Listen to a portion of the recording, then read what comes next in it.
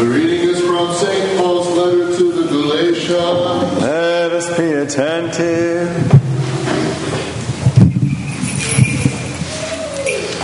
Brethren, you know that a man is not justified by works of the law, but through faith in Jesus Christ. Even we have believed in Christ Jesus in order to be justified by faith in Christ, and not by works of the law, because by works of the law shall no one be justified. But if in our endeavor to be justified in Christ we ourselves were found to be sinners, is Christ then an agent of sin? Certainly not. But if I build up again those things which I tore down, then I prove myself a transgressor. For I, through the law, died to the law that I might live in God. I have been crucified with Christ. It is no longer I who live, but Christ who lives in me. And the life I now live in the flesh, I live by faith in the Son of God, who loved me and gave himself for me.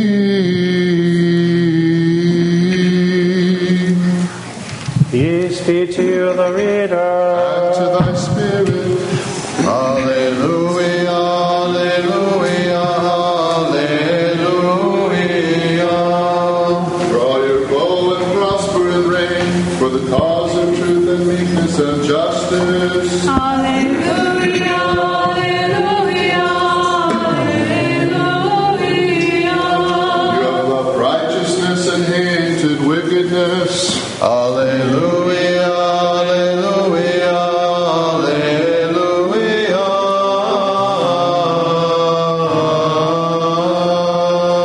Wisdom arise, let us hear the Holy Gospel. Peace be with you all. With your spirit.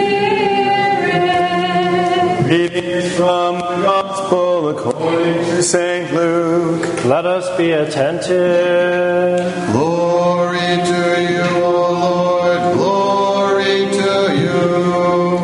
At that time there came a man to Jesus, a man named Jairus, who was a ruler of the synagogue. And falling at Jesus' feet, he besought him to come to his house, for he had an only daughter, about 12 years of age, and she was dying. As he went, the people pressed round him, and a woman who had had a flow of blood for 12 years, and had spent all her living upon physicians, and could not be healed by anyone, came up behind him, and touched the fringe of his garment, and immediately her flow of blood ceased. And Jesus said, "Who was it that touched me?" When all denied it, Peter said, "Master, the multitudes surround you and press upon you." But Jesus said, "Someone touched me, for I perceive that power has gone forth from me." And when the woman saw that she was not hidden, she came trembling, and falling down before him, declared in the presence of all the people why she had touched him, and how she had been immediately healed. And he said to her, "Daughter, your faith has made you well. Go in peace." While he was still speaking, a man from the ruler's house came and said, "Your daughter is dead. Do not trouble the teacher anymore." But Jesus, on hearing this, answered him, "Do not fear, only believe, and she shall be well." And when he came to the house, he permitted no one to enter with him except Peter and John and James and the father and mother of the child. And all were weeping and bewailing her. But he said, "Do not weep, for she is not dead, but sleeping." And they laughed at him, knowing that she was dead. But taking her by the hand, he called, saying, "Child, arise." And her spirit returned, and she got up at once, and he directed that something should be given her to eat. And her parents were amazed. But he charged them to tell no one what had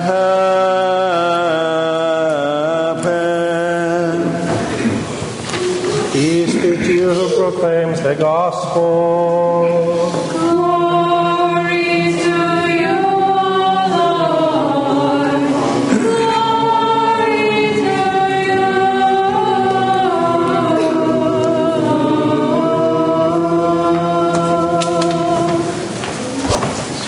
In the name of the Father, and of the Son, and of the Holy Spirit, one God. Now, many of us, at many times in our lives, we've had to seek something from someone else, ask a favor or request. And some of us, at some times, have had to plead. Maybe a few of us have even had to beg before someone. Now, how many of us have fallen down before someone with tears, begging them for something that we can't accomplish, that we need from them? If you've ever done that, you won't easily forget it. It's a situation of absolute helplessness before the person that you're asking for. You have nothing that you can do, and so you go before this person with absolute humility, humbling yourself, humiliating yourself, so that you can get this thing that you need so desperately. But it doesn't stop you when you're that desperate. This is what happened in the gospel today, twice. There were 2 miracles in the gospel, and 2 people who went and fell down before Christ. 2 people who were not ashamed, who were bold as they approached Christ. The first of these, of course, was the ruler of the synagogue. The ruler of the synagogue, of course, he's high in society, well respected by people. You could imagine him in these fairly elaborate robes, coming before Christ and laying himself down on the ground, in the dirt, in the dust, and begging him for the healing of his daughter. He was bold, he humiliated himself, and through that, the Lord rewarded him. Now, as he was walking to go heal the daughter of this ruler, another woman came. A woman came who had this disease for 12 years, a hemorrhage, a flowing of blood. She went to all these doctors. And of course, according to Jewish custom, for 12 years, she had been unclean. For 12 years, she shouldn't be touching anyone else. And yet she weaved through the crowd of people to go up to the Lord and touch his garment. This story is repeated in the Gospel of Matthew and in Mark. And in those Gospels, you even hear her confidently saying, "If I only touch the hem of his garment, I will be healed." She was that confident to go before him. And so, of course, Christ says, "Who touched me?" And he knows who touched him. We know this. But he says, "Who touched me?" And the apostle says, "All these people are around you and you're asking who touched me?" But of course, that wasn't actually his question. His question was, "Who touched me in faith?" Because there were, of course, many people around him who were touching him, but who touched in faith and received the healing.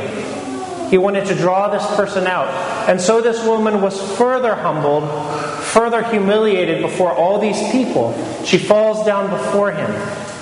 And yet that boldness was there that she went forward to receive this healing. And so he says, "Take courage, daughter. Your faith has made you well." And actually in the Greek it's, "Your faith has saved you. Go in peace." And so she is saved. And then again, the ruler of the synagogue's servants come and they say, "Don't bother him. Your daughter has died." And what does Christ say? What does he say? He says, "Don't fear, believe, and what? Your daughter will be saved." Again, that same word in the Greek says, "be made better" in English. But she will be saved. Again. My brothers and sisters, we must humble ourselves before the Lord. We must not be afraid to stand before him. Because this ruler asked God to come and touch his daughter, to raise her from the dead. And we, in each liturgy, touch our Lord and Savior Jesus Christ. In every single liturgy. Now notice in the gospel, both of them were compelled, were humbled by the afflictions that they faced. They had these afflictions which brought them to this point of helplessness, of seeing that there is no hope at all except in God. No hope. But when you have that combination of the absolute hopelessness and of faith, that deep faith, it's like a fire that ignites God's action. St. Theophylact says, like a person who brings their eye close to a bright light or brings a dry stick close to fire, immediately they react. So also the woman with the flow of blood brought her faith close to Jesus, who had the power to heal, and immediately she obtained healing. She gave no thought to anything else, neither to the many years of her illness, nor to the failure of doctors. She only believed and was made whole. And of course, these two are not the only ones that we know of. We look at the boldness that Jacob had when he went and he wrestled with the Lord to receive a blessing. We look at the boldness of Abraham when he besought on behalf of all those people in Sodom and Gomorrah. And the boldness of the blind man who yelled out, "Son of David, heal me," to Jesus. And the boldness of the Canaanite woman who, even despite being insulted repeatedly, begs for her daughter to be healed. Again and again we see this boldness, this humbling. And we too, my brothers and sisters, must humble ourselves before the Lord. Sometimes in our lives, we have afflictions that humble us. So we have already become humbled through the struggles that we have in our life. And in those times, be bold. Be bold to beseech the Lord, because I promise you, He will act. There is no question when we stand with boldness before the Lord and ask Him, He will act. He may not heal the affliction that we're facing. We don't always receive the healing, but He will act. He will bless us, and He will draw Himself close to us. And like that fire that's ignited, the faith that comes together, it's the synergy between ourselves, our faith, and our Lord. And we ignite that when we humble ourselves. Humility is the beginning in all of this. So may we, in any struggle that we have in our life, and even when we're not struggling, be bold to humble ourselves before the Lord, ask Him in faith, and He will answer, He will respond. And to Him be glory. Amen.